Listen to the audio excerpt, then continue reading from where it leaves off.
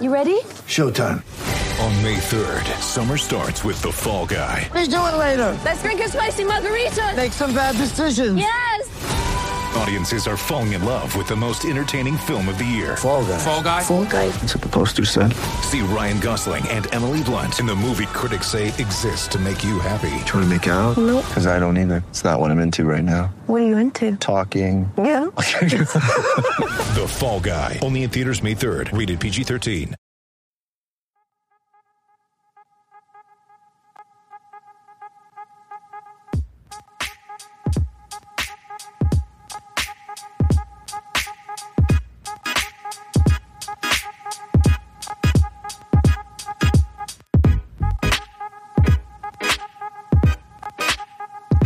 What's going on, people? Welcome to Paint Points. As usual, I'm your host, Jade Painting.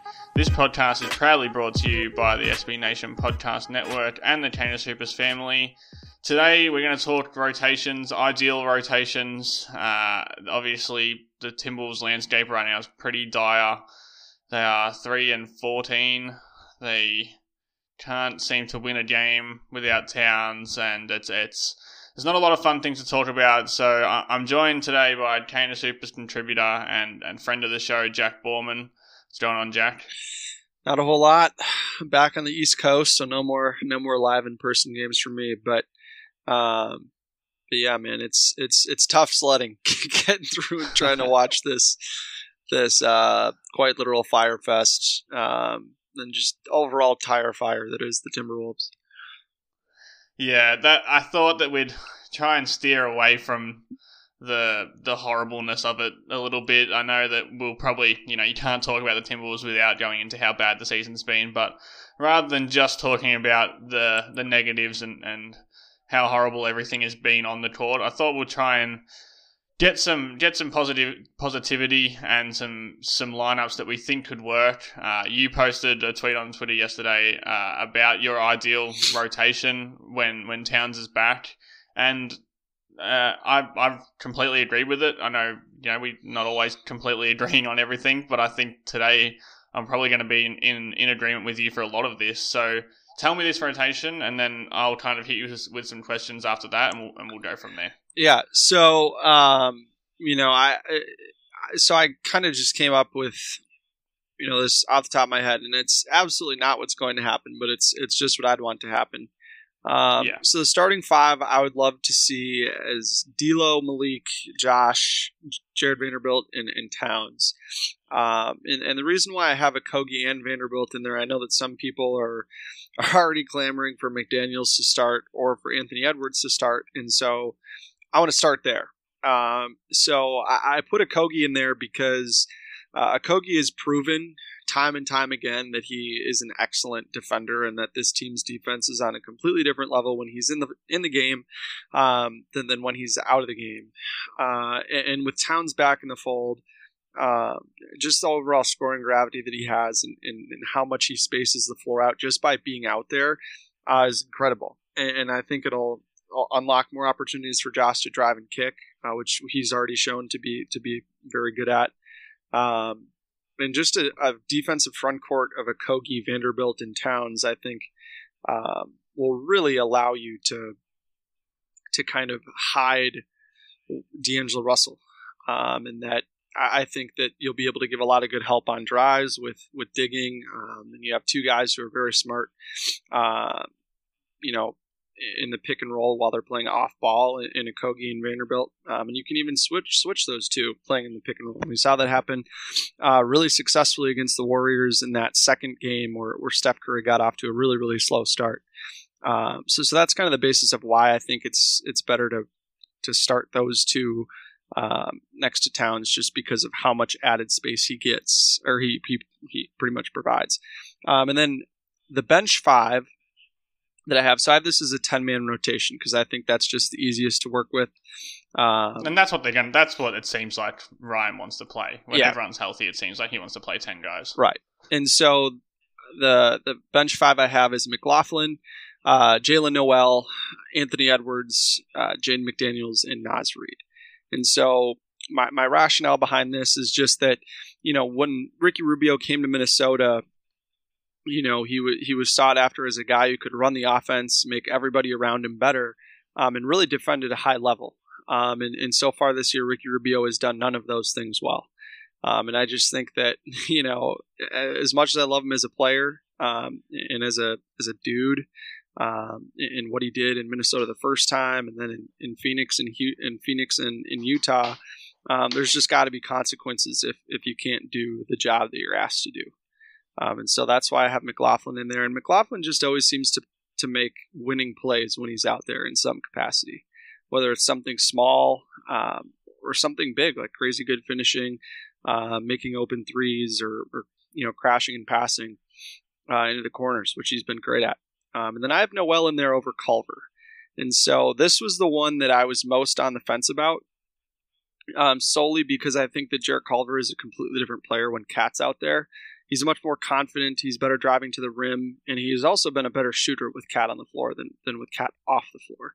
And really, the key to Culver is just spacing. And so with worse spacing when he has to play with Ed Davis, it just makes it tough for him. But I think that Jalen Noel has really proved in these last few games that he's played in, he's a baller, man. He just gets it. He averaged like 25 points a game last year for the Iowa Wolves, and he shot like 43 or 44% on like 7 or 8 attempts from three when he was playing in Iowa. And he has real chemistry with McLaughlin and Reed too. And so then, and also just his shooting, I think will help make things easier for McLaughlin as a drive and kick point guard, and Anthony Edwards as well too when Ant's going to drive.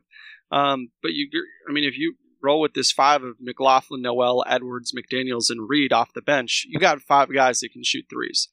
And I think that bench 5 would win, 8 out of 10 nights, just because. And that gives you that shooting lineup gives you the flexibility to bring one of those guys in when Okogie's killing you because he can't shoot, or when Vanderbilt's killing you because he can't shoot. Like, I agree that you need those guys in there for insulation, for Beasley and Russell in the starting lineup. But with 5 shooters off the bench, you can easily substitute one of those guys into that starting lineup, or just throughout the game into that 5, into that starting 5.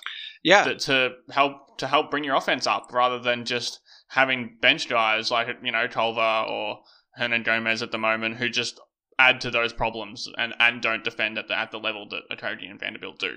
Yeah, and I think too another big thing with this is that these are more of Gerson Rosas type guys.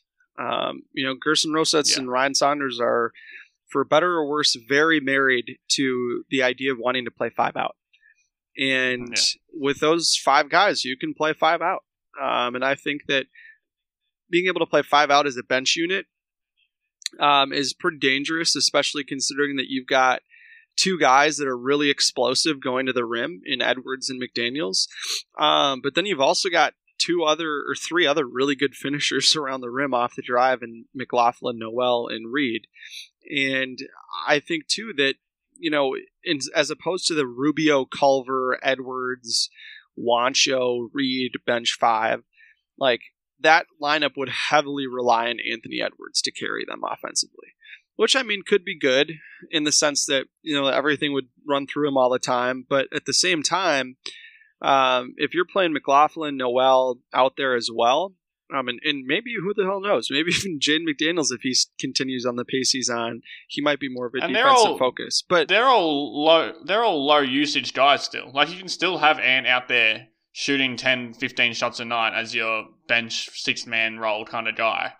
But instead of, guys who aren't helping him when he's out there and are kind of actively hurting him in that 6-man role, you have guys who can buoy him and who can really lift him up and provide, shooting options for that drive and kick. We've all, we spoke about how well Ant's drive and kick game is compared to what we thought it would be.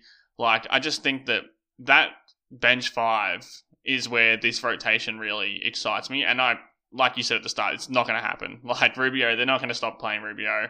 I'd be surprised even if Wancho doesn't come back and probably get some minutes. But it just feels like malpractice at this point not to start playing the guys who are clearly earning their minutes. Like you said with Ricky, like you can't just keep giving guys minutes without consequences for their actions. And I just think, like, Rubio, he's been better every single season of Rubio's career.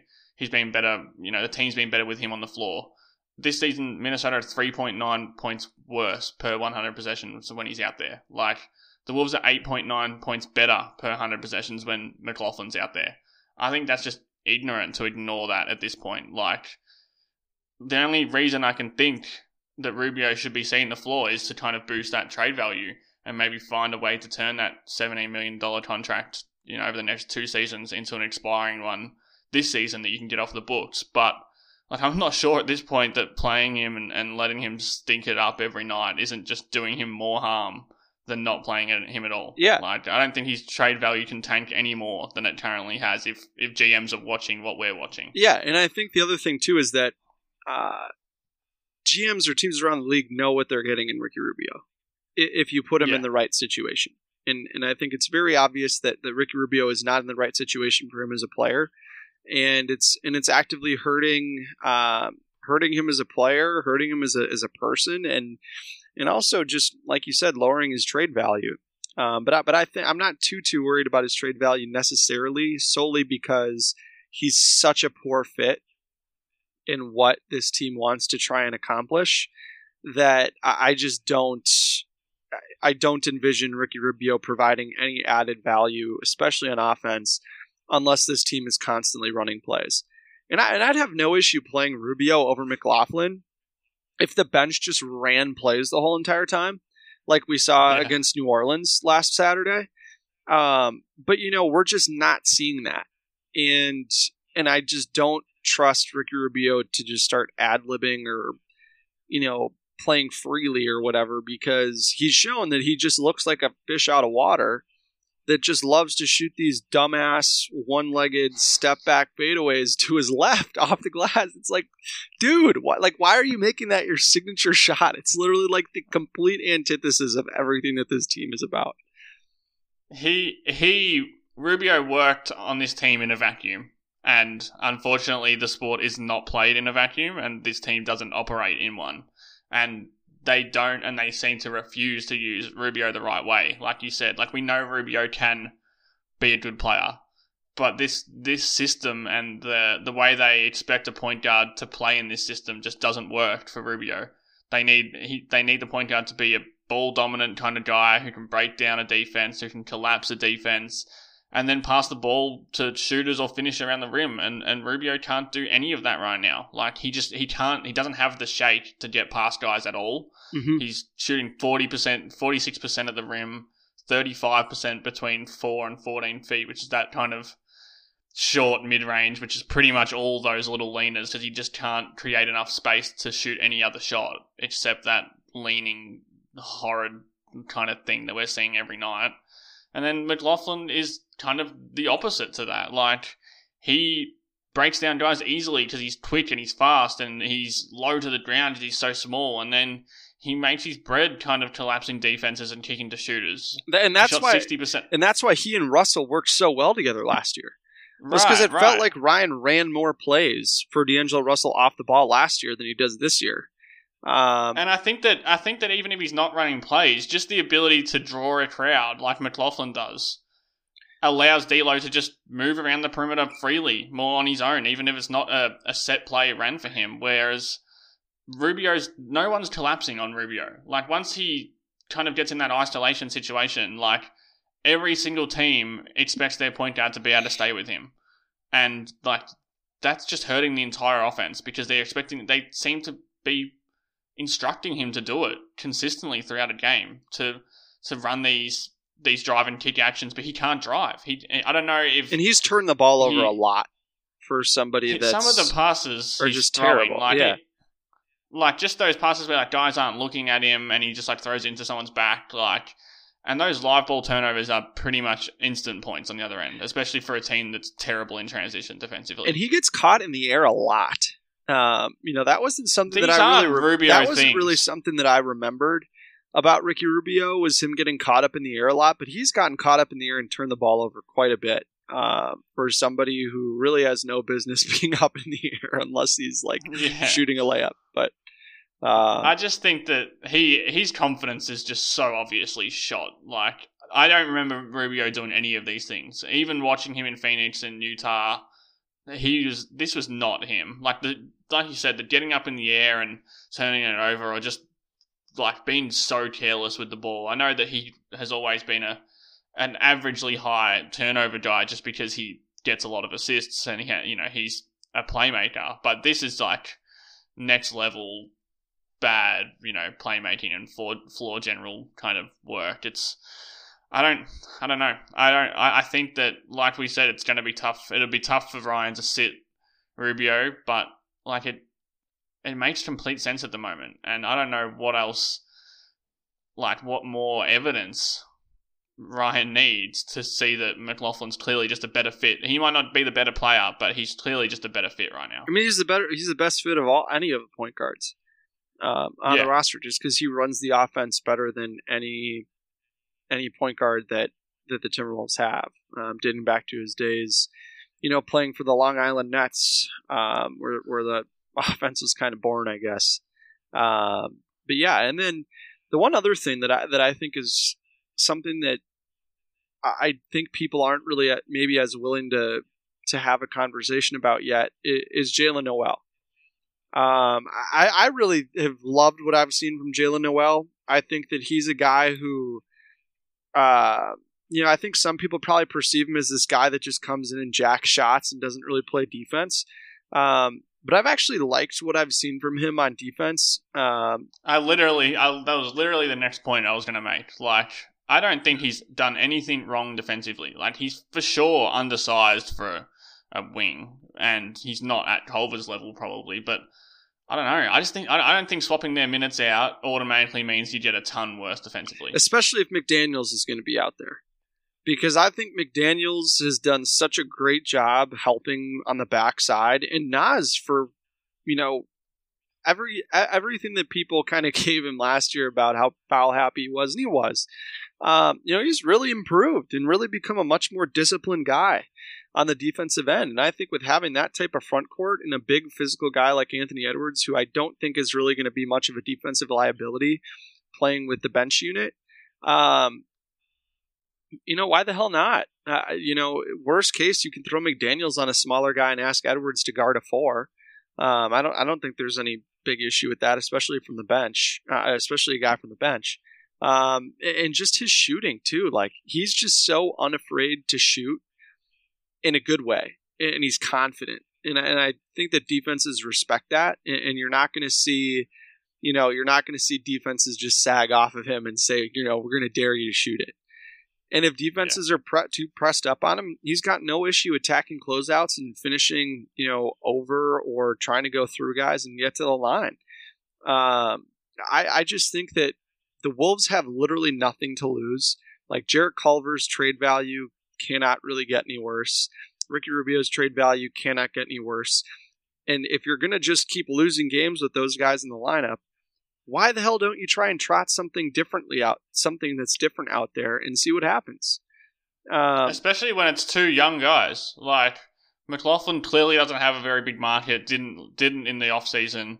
Like, you can probably sign him next season to a, relatively cheap deal, relatively long term. He's a restricted free agent. Noel's on the same deal as Naz Reid, that 4-year team-friendly, minimum deal with team options every year. It's the same as the Juancho thing, where it's like, I know that you paid these guys and I know that they were part of your plan, but you've got guys who can potentially replace them, who are just as young, who have just as much potential and clearly are doing better at the NBA level. I just don't think that it should be the front office needs to spin this as a positive, that they're finding good young players rather than that they are replacing bad young players. I just think that's how the NBA works. Sometimes you get young players and they're not very good, and sometimes you get young players and they overperform their draft position. And I just think that you need to play those guys. You need to go with what works. I think that the Timberwolves I shouldn't say the Timberwolves. I should say Ryan Saunders has struggled so much this year with just continuing to roll with something that works. Whether it be D'Lo's having a good night or Malik's having a good night or on some nights Cat's had a good night and he's gotten pulled too, like in that Memphis game. Edwards scores 10 straight and then doesn't touch the ball for 5 minutes. Yeah, I mean, those are the types of things that are just so inexcusable that I think I worry about continuing to be a thing even if we get a rotation like this. And I think, too, that's something that's really interesting in this lineup is I think you really have four guys that can handle the ball without issue. Like you can run 1-5, 2-5, 3-5, and 4-5 pick and rolls with this lineup because McLaughlin and Noel are both comfortable, and Edwards really are all comfortable, like pulling up out of a screen and roll. And then McDaniels too. I mean, he's probably comfortable to just like take a dribble and step back, or take a dribble and give a little head fake and get to the rim. And you can't block McDaniels' shot. I know that it hasn't been money thus far, that kind of mid-range shot, but when he gets into the mid-range and he pulls up, he's just pulling up over guys like they're not even there. Like he's so long. It's if he can get that little in-between shot down, he's going to be a really hard guy to stop offensively. Yeah, and I think that, we saw some of that in the game against the Sixers where, he hit a mid-range shot or two off the bounce, which was good to see. And I the thing is that I've seen more guys are shooting mid-range shots, and I think some of that might have to do with those shots just being open, which I think is fine. Like I have no issue with a dude taking a mid-range shot if it's an open shot. If it's an open shot, take an open shot.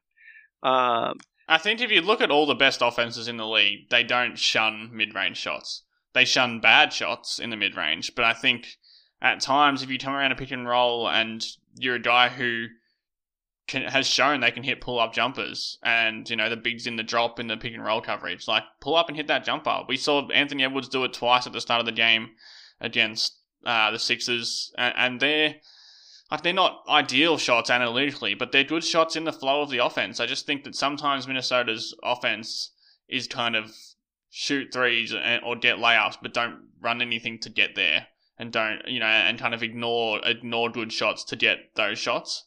I just don't think that works. I don't think it works, especially not for a team full of young guys who aren't experienced in this league and don't know how to kind of manufacture shots like others do. I think it works if you play these 10 guys. Yeah.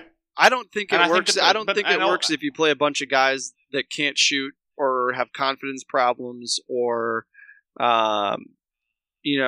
just don't really know how to play within the flow of a game.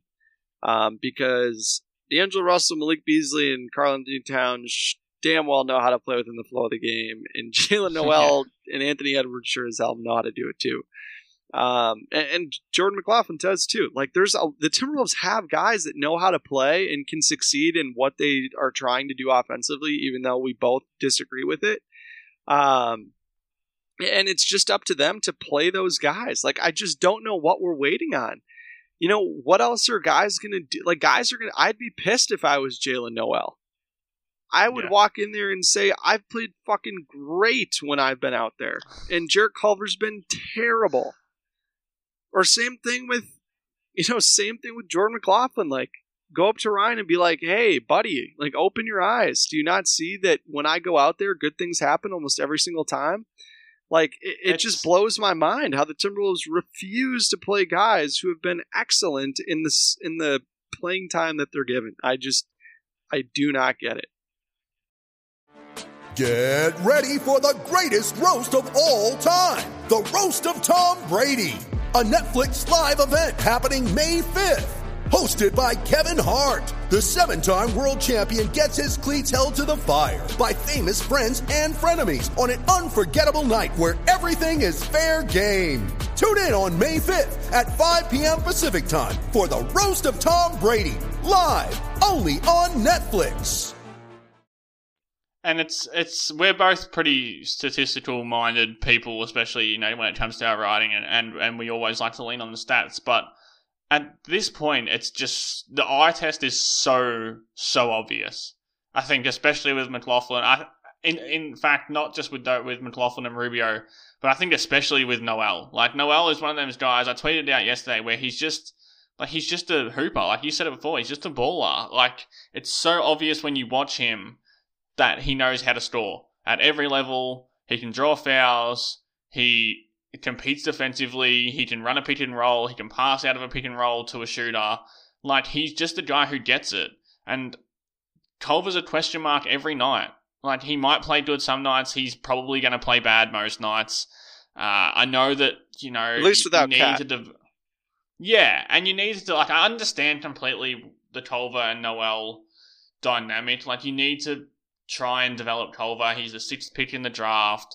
It's one of Rosas' first big moves. Like, that immediately buys him a longer leash. And then, more importantly, I think his archetype of, like, do-it-all wing who can defend at the point of attack and chip in multiple areas offensively. I think that is a very valuable guy. But, like, the eye test between those guys are just night and day. Noel's just a bucket getter, and it's so obvious to see, and he's someone who just looks confident with the ball in his hands or without the ball in his hands, and Culver just seems the complete opposite. And I think at some point you'd have to cut your losses and try and win games with the guys who seemingly are helping you win games. Because what's the most important thing for the Timberwolves right now? Well, it's winning games. It's trying to win games. There is no incentive to lose games. There's no incentive to lose games.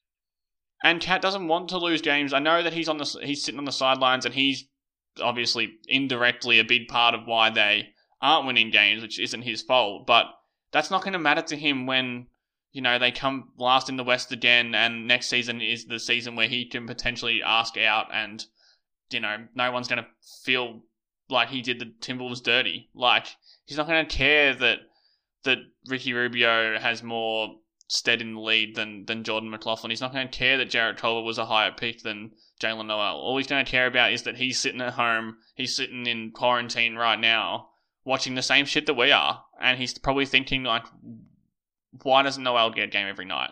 Why is McLaughlin not out there? I could use these guys next to me when I'm out there because I want to win games as well. Like, I don't know. It just, they're the two that just seem absurd to me that they can't get minutes. I know that McLaughlin's obviously on a two-way. Like, in your opinion, do you play him for the like in this hypothetical kind of rotation that we're talking about? Do you play him until his two-way days are up, and then you put Rubio back in the lineup, or do you put Noel as the point guard when McLaughlin can no longer play, or do you sign him for the rest of the season? So you definitely don't sign him for the rest of the season. And the reason why I say that is because you for sure use up all of his two-way days before you sign him for the rest of the season. And plus, you've got to save that money for a trade that sends Culver out, or sends Ed Davis out, or sends Rubio or Layman or Wancho or whomever. It just, even if you plan on keeping him and playing him for the whole year, it doesn't make any sense right now to sign him to a contract, because it would put the team over the luxury tax in all likelihood, or push them up very close against it, so that any trade where they'd be taking back more money than they'd be sending out would put them in the luxury tax. So that's kind of where I'd start with that. So I would play McLaughlin for sure in every single game until Cat comes back. I think you can get away with playing Rubio when Cat is out there, just because I think those two have legitimate chemistry and have shown some rapport, and if there's anybody that can help Ricky figure things out on the floor, at least it'd be Cat. So I would say McLaughlin's got to play all the games Cat doesn't play in. And then for me, what blows my mind is that, we haven't heard a lick about trade rumors or anything like that, and that the Timberwolves aren't working the phone. Like, I'm sure they're working the phones every day, but Gerst has been a guy that's really tried to use like Woj as a guy that can kind of help gain leverage in trade talk situations, or throw out that the Timberwolves are interested in this. The only thing we've seen is that the Timberwolves are interested in PJ Tucker. Like, that's the only thing that we've seen. And at this point, like, I think the Wolves are probably thinking, well, why would we trade for PJ Tucker right now if Cat's not playing? And I get that, but at the same time, like, I don't know how you can look at the product that's on the floor right now and say, yeah, this is working, or like, yeah, this is cool. Let's just keep rolling with this. Like, something needs to happen, whether it's a coaching change, or making a trade, or at the very, very least changing the guys that are playing the most, or playing, in the rotation. And yeah, it's insane. What's, that quote is just like, insanity is doing the same thing over and over and expecting different results. Like, that's literally what we are watching. We're watching insanity because it's just the same thing every night. I know that Towns isn't out there, and that seems to be the crutch that they're leaning on right now. That Towns isn't out there, so everyone's going to forgive us for all the things we're doing wrong. And that's what bothers me, I think, is because, yes, Towns is a huge part of the team. You were never going to win a lot of games without him. But, like, this is just, like, you have to try something else. Because right now, you're just playing the same players. The guys who are playing terribly are getting 25 minutes a game. The guys who are playing well aren't getting any minutes a game. And then, we're losing by 35 points every night. Like, something's got to give. Like you said, if it's not a coaching change, if it's not a trade, it has to at least be a rotation shake-up. Yeah. And, at the very least, I think that, I do think that McLaughlin is going to continue to get clock, and I do think that Jaden McDaniels is going to continue to get clock. But I really hope that the Timberwolves don't start Anthony Edwards, just because it's so much easier to control his minutes off the bench, and he can kind of be the go-to guy off the bench, which I think will help kind of, get him more acclimated to the offense and show him what he can be, and just pump his confidence up and improve and help him, fast track his development. I don't think that, we saw last night against the Sixers, we saw Anthony Edwards, when he was out there with the starters, just kind of stand around because there was no offense that was being run for him. They weren't trying to get the ball in his hands. It was just kind of D'Lo and Anthony Edwards, D'Lo and Malik just kind of doing their thing. And driving and then trying to get Jared Vanderbilt involved down low. And I just don't think it's productive at all to have Anthony Edwards out there and then set yourself up for Ryan Saunders to play none of D'Angelo Russell, Malik Beasley, or Anthony Edwards on the floor at all. And that's just like complete malpractice. And I think I don't get it. And I think that the rotation that I laid out, obviously I'm biased because it's my idea, but I think it allows the team to continue to be aggressive for 48 minutes offensively, and that that there are guys out there that are going to be aggressive, looking for their shot and trying to score, as opposed to playing hot potato because their confidence is shot and they don't want to do something they're not supposed to do. Yeah, I just think, again, I'm going to spend this entire podcast agreeing with you, but I just think that for the fans who are kind of clamoring for Edwards to start, and I understand, like, he's the number one pick. I think he's shown a lot of promise. He's obviously had his struggles as well, I think, and lately he's been better. He seems to be kind of gaining some confidence in his shot again. But I just think if you want him to get more touches and to get these live ball reps, do you want him to come off the bench? Like you said, you don't want him sitting around with the starters and not getting the ball 5 minutes. Like, if you want him to touch the ball and to shoot the ball and to get experience on an NBA court, I think you want him coming off the bench and playing with the bench unit. And as we're kind of laying out, ideally a bench unit that maximizes him rather than one that works against him. Yeah, or be the first guy that gets subbed out.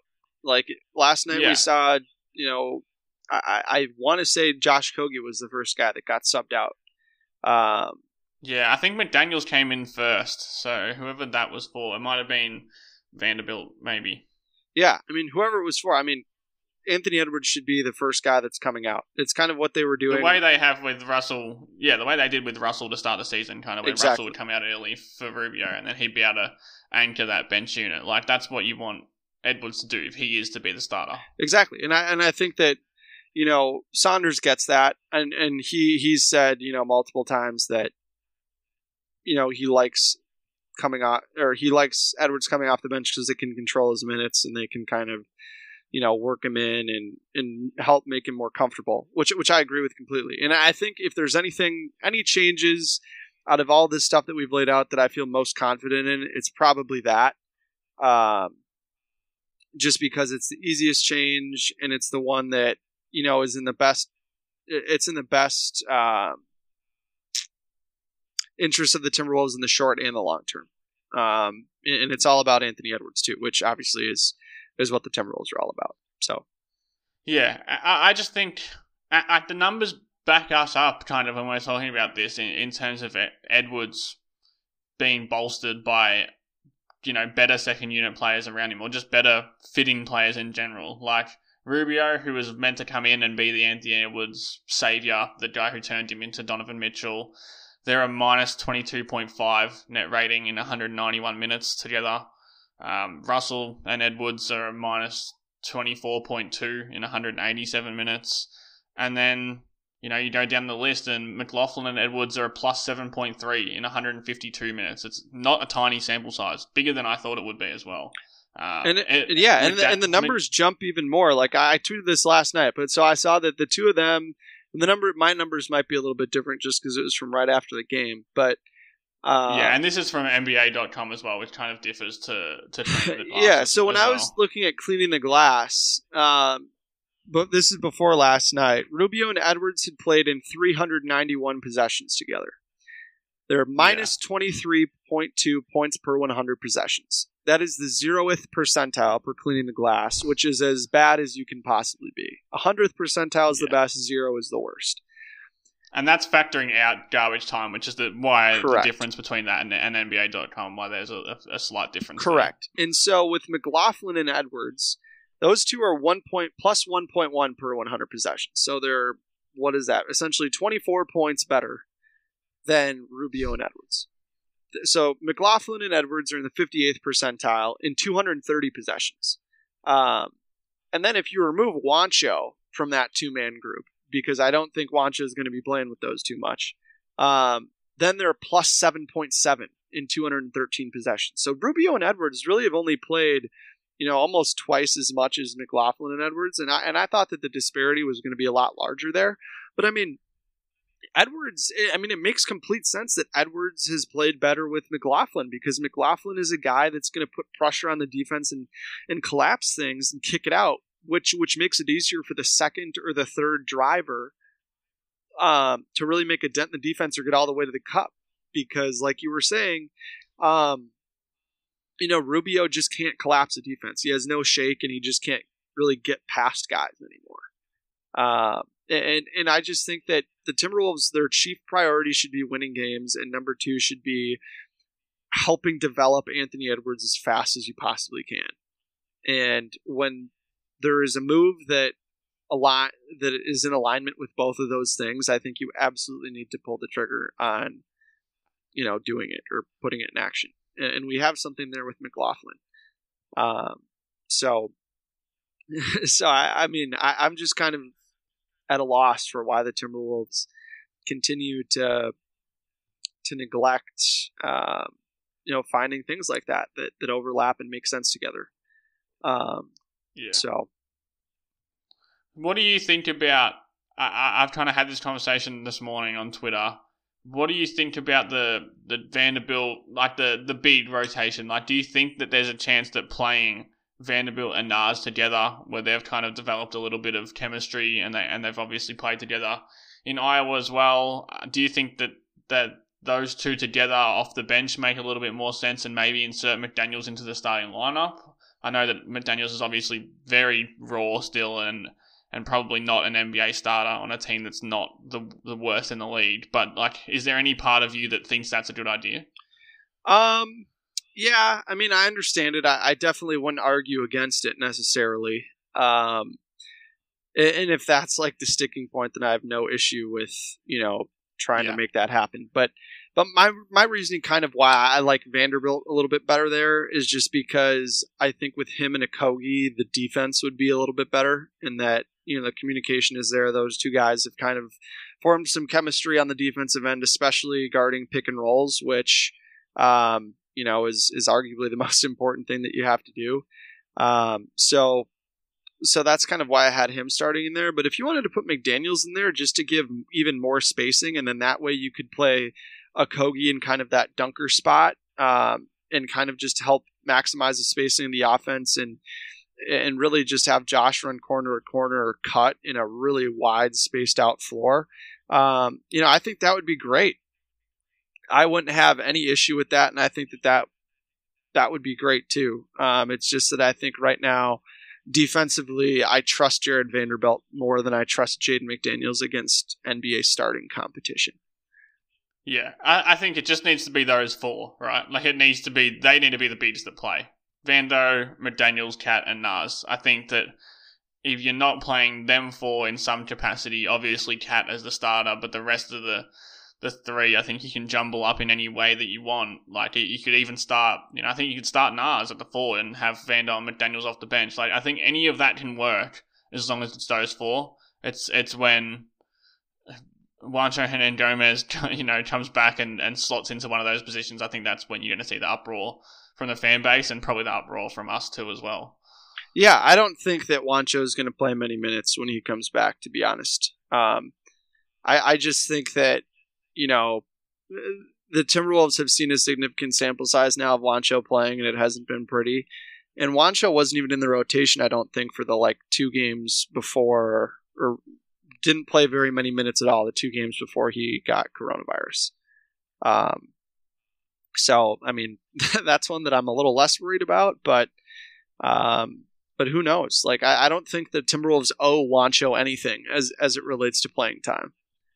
They've given him $14 million guaranteed, so he needs to earn playing time because he's got the money, and I think that right now there's no kind of evidence that McDaniels and Vanderbilt aren't better options.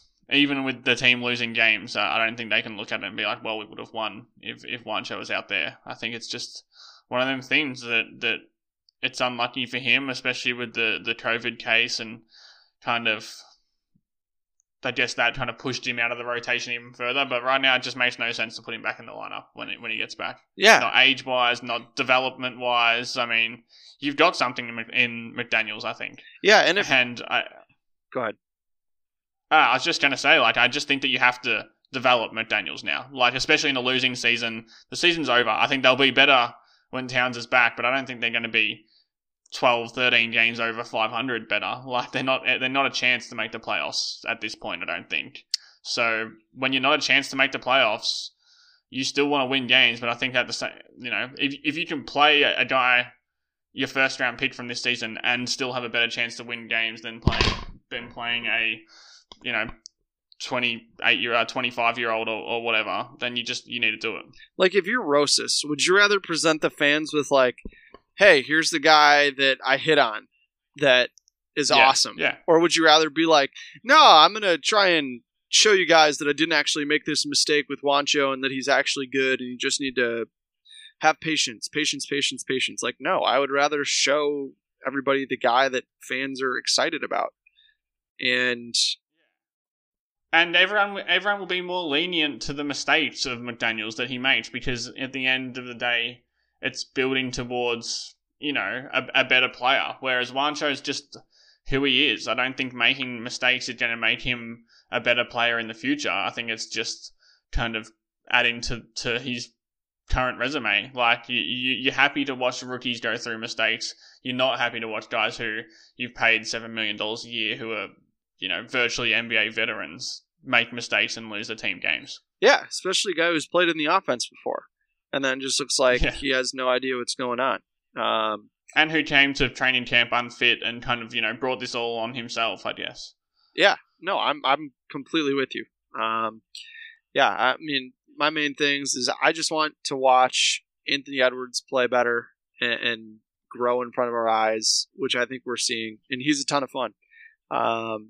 And then also just see Jaden McDaniels. Those are the 2 things that I really want to see, once Cat comes back. And if those 2 guys are playing, I think, the Timberwolves will be in kind of a better spot, and we can kind of, I guess accept if Rubio's playing more or if, Culver's playing. But those are the 2 guys that I think for sure 100% absolutely should be in the rotation no matter what. And I think they will be. I think they've both earned that, and I think that, Ryan Saunders having Jaden McDaniels be the first guy off the bench in some instances, I think is kind of proving that, that he'll be in there. So that's kind of what I'm. That's kind of what I'm going to be looking for the rest of the year.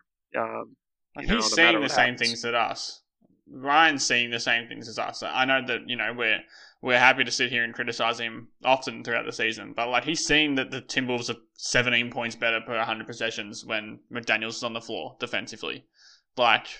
He's seen that's why McDaniels is the first guy off the bench, because he can stretch the floor and he's actually been very good defensively. He's still really skinny and any screen is kind of like a brick wall, but any time that he's not going through a screen, he has been genuinely excellent defensively. Mm-hmm. And I just think that, like you said, as long as we get to see that throughout the season, develop, we get to see Anthony Edwards put in better positions and have better players around him to develop, and then, get Cat back, and Cat kind of is the tide that, lifts all boats, or whatever that bloody saying is. Everyone is better with Towns out there. The 2-man lineup data is ridiculous when Towns has been playing, because everyone is a positive. Yeah. Culver, who have shit on all podcasts, Rubio, who have shit on all podcasts, are 10, 15 points better per 100 possessions when Towns is with them on the court. That's who Cat is, and especially the way he's playing defense. So I think, it'll just be nice to see Cat get back out there, because right now it's pretty depressing without him there, and it's hard to get a real feel on the team and on these players and on these lineups without Towns there to hold it all together. Yeah, and I think Kyle Teige, our editor-in-chief, said it really well. He said the Timberwolves have done a phenomenal job of catering to the happiness of their players since Gerson Rosas arrived in 2019. One does have to wonder, though, at what point does the happiness of their dwindling fan base get accounted for as well? Yeah. And that's the answer. That's the question that I guess we're all going to be waiting to hear the answer for, as we get into the final 3 quarters of the season. And, hopefully, like D'Angelo said, they can run a few off once Cat gets back, but we just still have no idea what it's going to be. So that big sigh is just pretty much, sums up the Timberwolves season in one noise. Because that's how I feel every game. I just want to have fun, man. I just want to have fun watching this team, and I think that we've seen flashes, and even if the team loses games, I still want to be like, you know what? It was a lot of fun to sit down and watch Anthony Edwards play, or watch Karl-Anthony Towns play, or D'Angelo Russell, or whoever it is. Because I think the Timberwolves have enough individual guys that they can feasibly do that. So, yeah.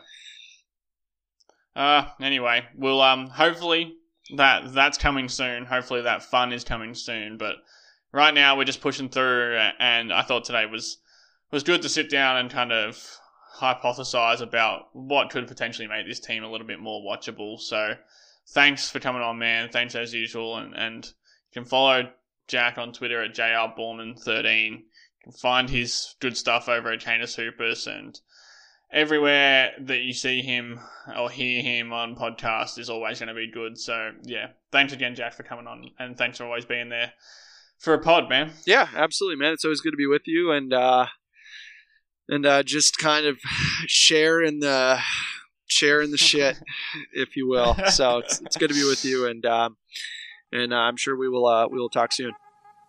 Yep, for sure. And everyone else, thanks for listening, and I'll see you guys next week.